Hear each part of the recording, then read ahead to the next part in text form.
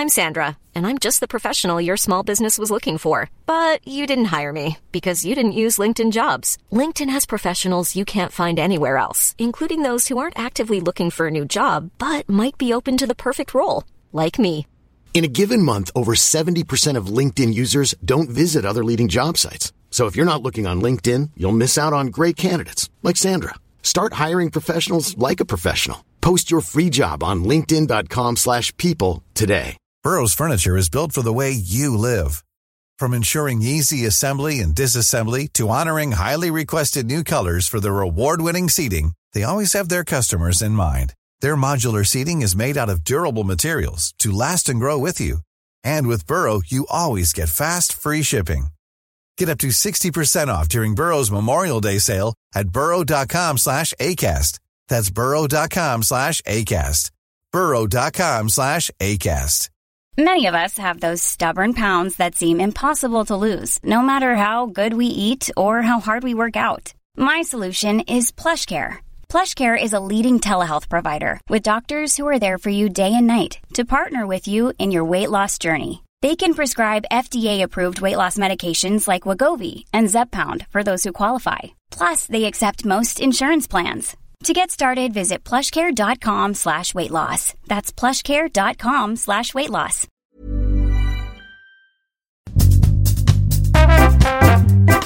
Hello and welcome to History Rage, our new podcast where we invite members of the historical community to get angry, to get a few things off their chest. My name is Paul Bavill and I'm here with my good friend and co-host, Kyle Glover. Hello. This week's guest is a lady with the finest job title I have ever heard of. This week we are talking to, and I am not making this up, the Conservator of Human Remains for the Surgeons' Hall Museum in Edinburgh. Kat Irving, welcome to the show. Hello, lovely to be here. Lovely to have you here. So, Kat, could you tell us a little bit about yourself and what you do up at the Surgeons' Hall?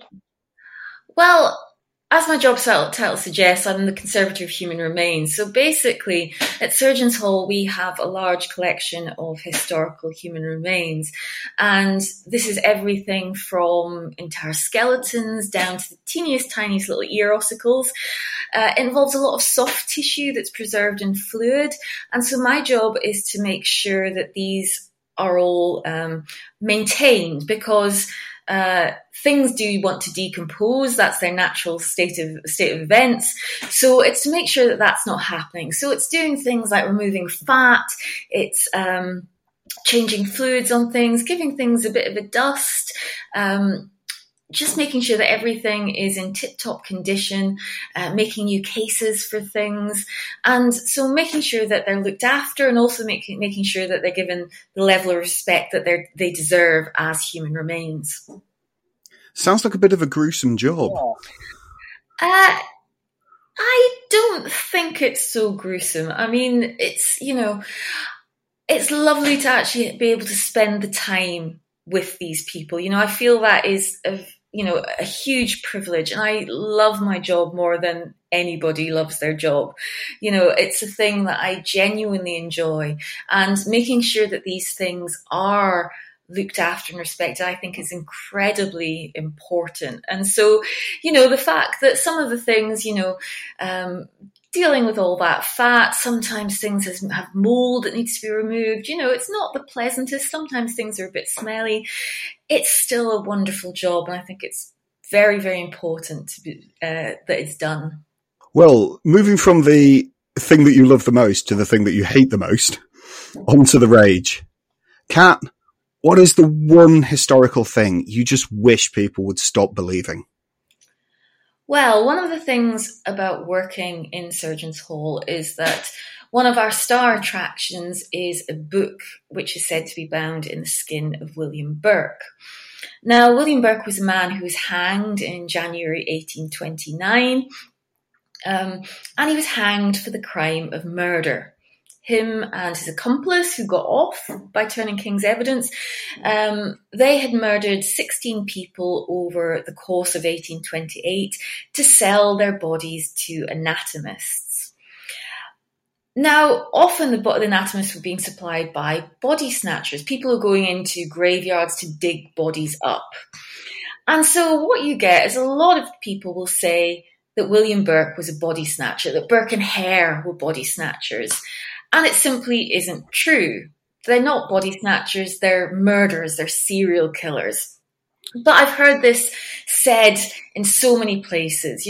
Back in the before times, pre-COVID, I would spend one Wednesday night a month at an event in the back room of a pub, and I always overlapped with the end of the whiskey tours that had been in there beforehand. So I'd be sitting there waiting for my people to turn up, reading my book, and I would often hear the whiskey tours telling the people there about Burke and Hare, and inevitably they would say they were body snatchers. But it's not just these tours. Back when I was doing talks in public, I would sometimes talk about Burke and Hare. And often if I was saying about Burke's hanging, I'd say, do you know what he was hanged for, to the audience? And a lot of the time they would say body snatching. If only it was a hanging offence. And it's not even, just that, even in sort of more professional situations, the TV series Penny Dreadful, they had a scene where the character of Dorian Gray went to a waxworks museum and sees two shadowy figures digging up bodies, and he says that's Burke and Hare, the body snatchers. And I've even heard university professors make the same claim, saying the body snatchers, Burke and Hare. And as I say, that's just not what they were. They were too lazy for that. Digging up graves, it's hard work. Yeah, because you mentioned that. Myself and Kyle recently were at the Chalk Valley History Festival, and we did a demonstration on how to snatch a body, which if the Surgeons Hall Museum would like it, it's available. And yeah, it was hard work. Throughout, we kept a Burke count by the cross section of a grave we'd built for all the people that had come up and go, oh, is this all about Burke and Hare? 26 over the course of a weekend. And you can see why they kind of cut out the work. Yeah, that's it. They're taking the easy route. Killing someone in the way that they did. It's a lot easier than going into a grave at night, trying to avoid the people that might see them and be quite angry about the fact they're doing this, and then going through the actual, the dog's work of digging up the grave and pulling the body out, and then having to sneak it around the place. We can confirm it's quite hard work. That's why we got our friend Rory to do all the actual digging when we did our display. We did all the talking instead. It's not easy using a wooden shovel. Yes. So, how come this idea of them being Burke and Hare the body snatchers rather than Burke and Hare the serial killers sticks around? Why do people want them to be thought of as body snatchers? I think there's something about the idea of body snatching which does cast a particular horror into people's souls, even now, sort of several hundred years after the prime of body snatching taking place happened. I think that it's just something that gives it an extra layer of terror. People are much more used to stories of murder and serial killers, whereas body snatching, it's got that extra frisson of something or other that just chills people's souls. So I think that certainly has something to do with it. And we can see that in the film from 1945 with Bela Lugosi and Boris Karloff, which was set in Edinburgh after the Burke and Hare events, the Westport murders. And it shows somebody who evolves, shall we say, from body snatching into murders. But they still call the film The Body Snatcher because that's what they think is going to draw people in and give it that air of horror that, as filmmakers, they were obviously looking for. Well, yeah, murderers are 10 a penny, aren't they? Body snatchers are something a little bit rarer, a little bit creepier, a little bit more horrifying. Yeah, certainly. So, I've got a couple of questions here for you, Kat, that we're probably going to get another guest on in a later series that I'm going to ask the same questions to. But you're very much from the kind of surgeon anatomy side. Do you consider the body snatcher to have been like the essential service, the heartless criminal, or that balance between the two? Where do you stand on, the moral view of the body snatcher? Well, it's certainly a bit of both, isn't it? Because from the point of view of the anatomist, dissection was utterly essential to what they were doing. You know, you often hear it portrayed as being just something that's being used for teaching medical students, but it was so much more than that. You know, the dissection was being done to do research, try and understand the body more in advanced medicine. It was also being done for surgical practice, which is a very, very essential thing. I mean, if you think particularly that this is the time before anaesthetic, the idea that the surgeon is performing a procedure on you for the first time, having never done it before, you know, I mean, it doesn't even bear thinking about. And so the example that I always like to give here is Astley Cooper. You know, Astley Cooper, who was like the superstar surgeon of the early 19th century. And he was a man who got to the position that he was in from doing the grunt work. He did a lot of dissection. You know, he had a very good relationship with body snatchers. You know, he would pay them a retainer in the summer months when you didn't do as much dissection. He'd often give money to their families if they ended up in prison. And he had them deliver bodies to his home so that he could do dissection before breakfast. And Astley Cooper ended up, you know, the equivalent of a millionaire of his day. And, you know, he was one of the most famous surgeons of the time. He operated on the king.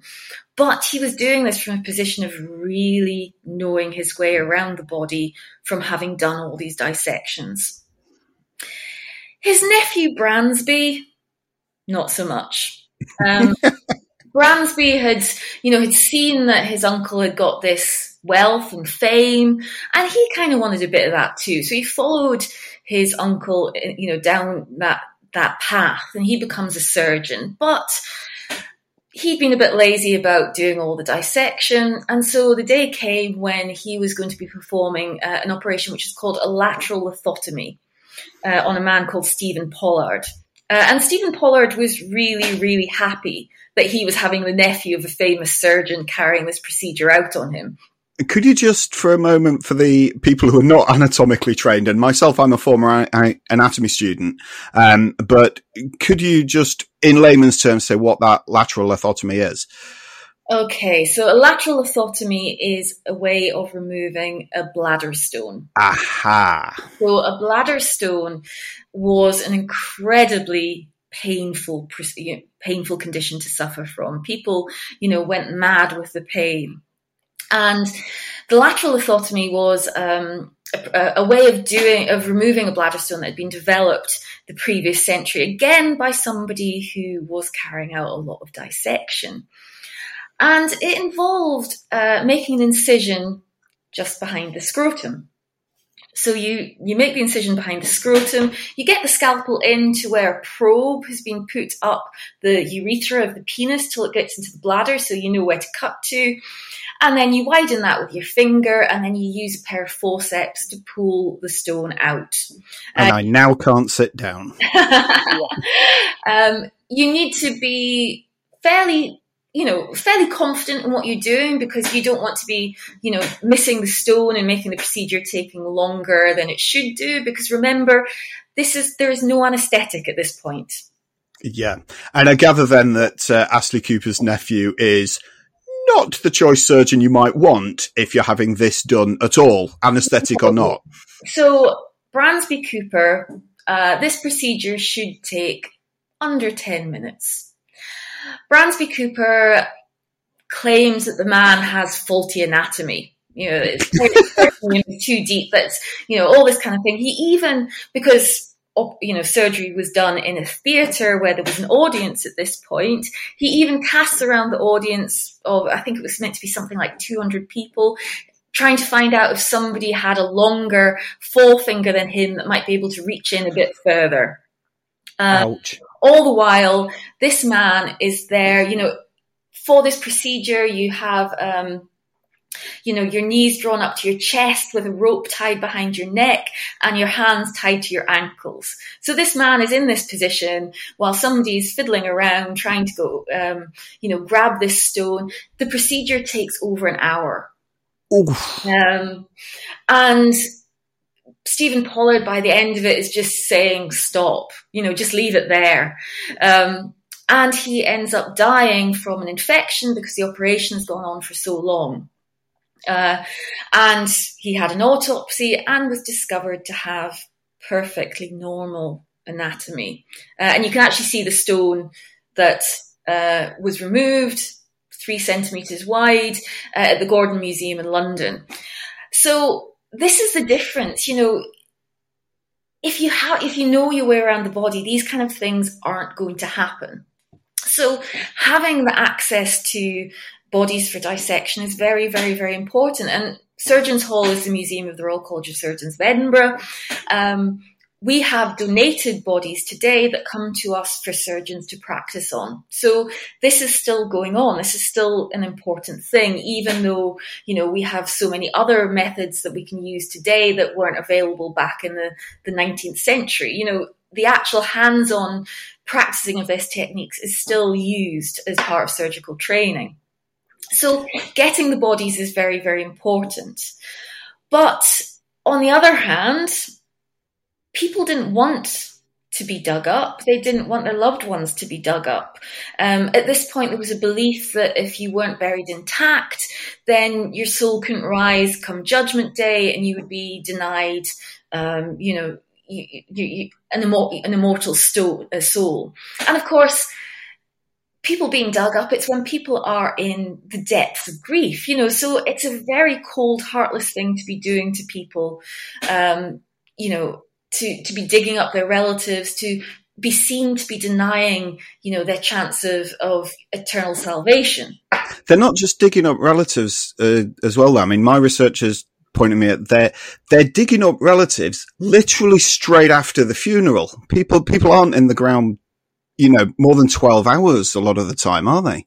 Well, that's true. And of course, that was essential because, one of the things about, people when they die is if you leave them around too long, they get a wee bit stinky and the anatomists don't really want to be cutting them up. When things start to be going a bit green and squidgy, it's not teaching you a lot about the body. So you have to get them out of the ground and to the anatomist as quickly as possible, really. Burrow's furniture is built for the way you live. From ensuring easy assembly and disassembly to honoring highly requested new colors for their award-winning seating, they always have their customers in mind. Their modular seating is made out of durable materials to last and grow with you. And with Burrow, you always get fast, free shipping. Get up to 60% off during Burrow's Memorial Day sale at burrow.com/ACAST. That's burrow.com/ACAST. burrow.com/ACAST.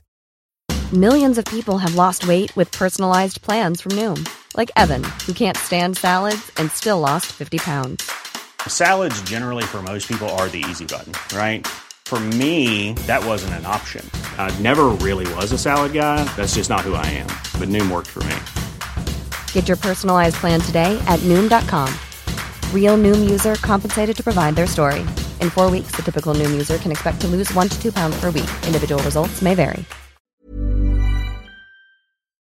Talking about the acquisition of bodies, then, of course, what kills off the body snatching trade is the 1832 Anatomy Act, which for the listeners that are not thoroughly into the Anatomy Act, basically what that allows is that the people that died in the workhouse who were not claimed could be given over to the surgeons for dissection. Now, this is the other part of the moral quandary here, Kat. It's like, where do you stand on the Anatomy Act? Well, I mean, the Anatomy Act is a very, very complicated thing. There were a whole lot of threads going into both the formation of the Anatomy Act and the results of it. But it certainly meant that a lot of the people who were being dissected were the poorest and most vulnerable members of society.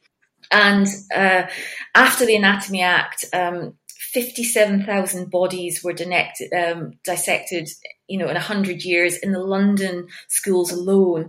And I think it was something less than 1% of those weren't from the poorest members of society.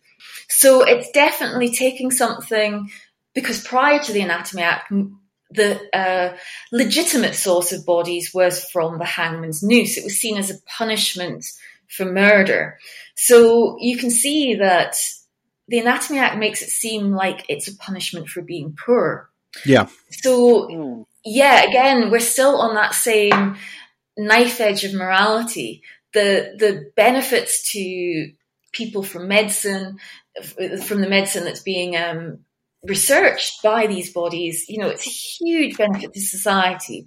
But you're also preying on people who, were very vulnerable. So sort of trading one form of immorality for another, you might say. Yeah, yes, it is. And really, that didn't change until we get into the 20th century and body donation becomes the much more common way of supplying these bodies. And that didn't really start to happen until between the First and the Second World War. In fact, in 1832, just a few months after the Anatomy Act passed, there was the case of Charlotte Bohm, who was a woman who she was described as having extraordinary opinions.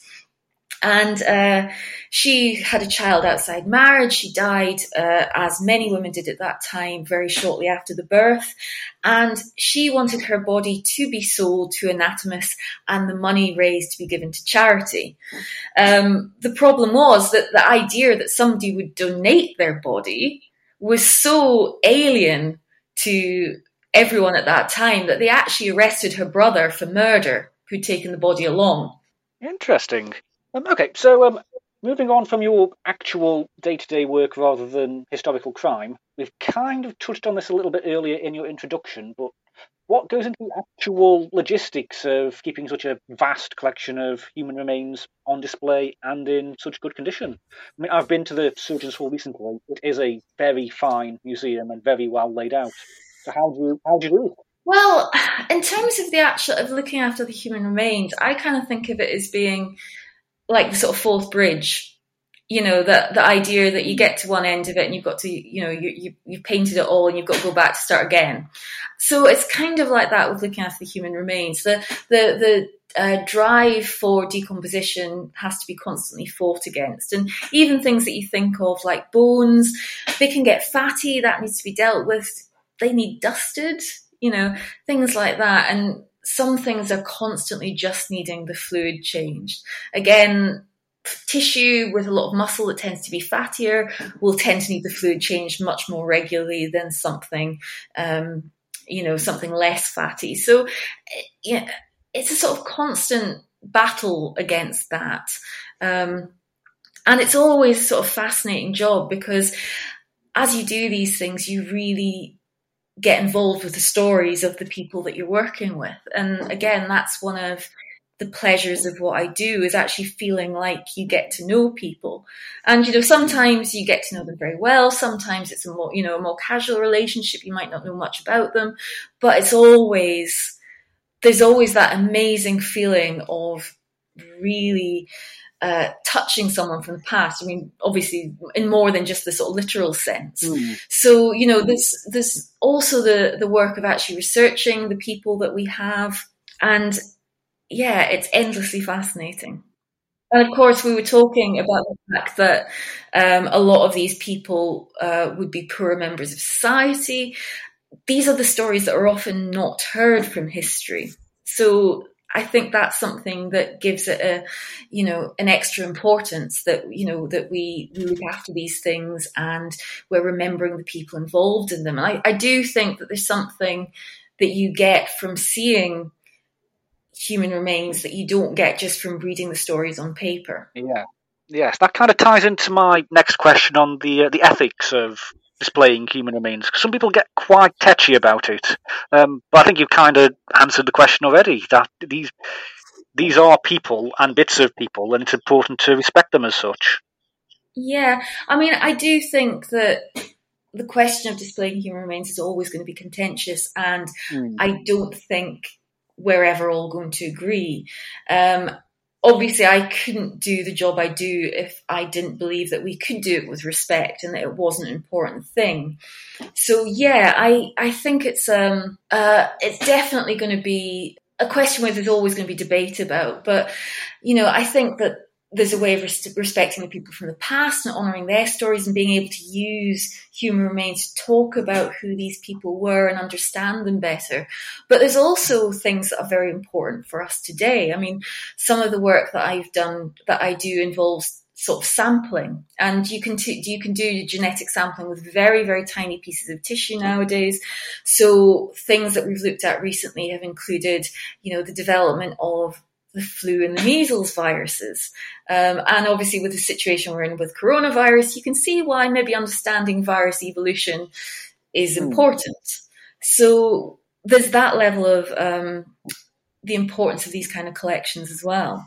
As I said, I've been there fairly recently, and you do have a policy of no photography in the galleries where there's human remains, which is quite contrary to a certain other tourist attraction that actively encourage you to take photos of Burke's skin and bone fragments. So I thought that was an interesting juxtaposition of the two ways of showing basically the same human remains. Yeah, I mean, not naming any names, but you know the one. And I've never seen that one, I have to say. Yeah, I mean, I think there are certainly things that you shouldn't be able to do with displays of human remains. And so, yeah, our policy of no photography is in line with how we feel, that the remains that we have should be respected. Of course, we always seem to find pictures popping up on the internet that people have managed to sneak while they're in, which we would definitely discourage. So you've given us an insight into a fascinating job that I'd never heard of before, until really kind of we connected on Twitter. How does one even go about becoming a conservator of human remains? It's a bit of pestering and luck, basically. I did a degree in anatomy, and my first job out of my degree was cutting people up in the mortuary.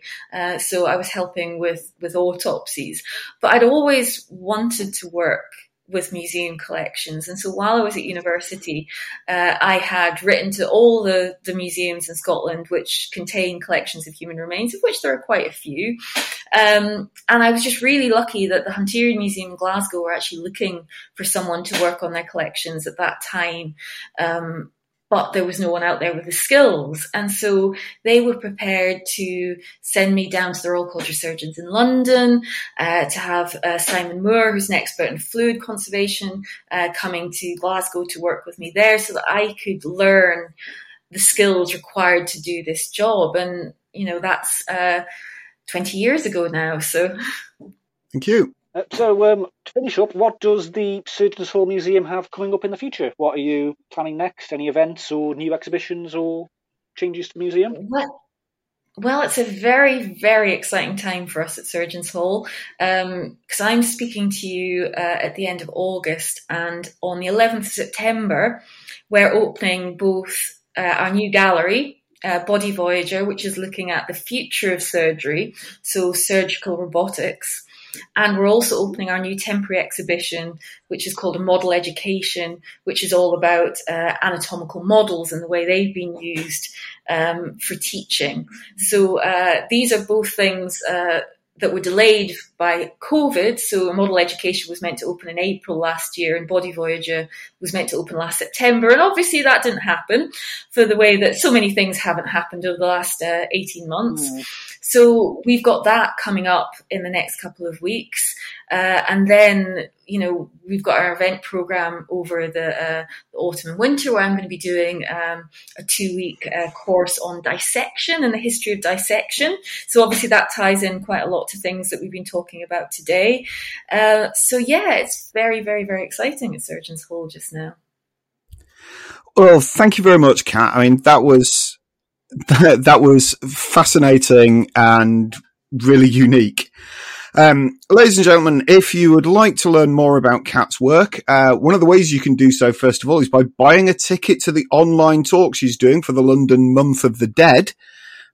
So tickets are available for that at londonmonthofthedead.com, or you can follow her on Twitter at @anatomicalcat. Well, Kat, thank you very much for joining us. I think you'll agree, Carl, that was absolutely mind-blowing and fascinating. Thank you very much. Just wonderful. Thank you so very much for coming on the show. You're welcome. Thank you. Ladies and gentlemen, I hope you've enjoyed this episode. You can follow us on Twitter. I am at Paul Bavel. And I'm at Kyle G History. And you can leave comments, thoughts, and please send your own history rages using the hashtag HistoryRage. If you've enjoyed our work, then please subscribe, leave us a review on iTunes, Google, Amazon, or wherever you get your podcasts. Thanks a lot for listening. Thank you. Bye-bye. Bye.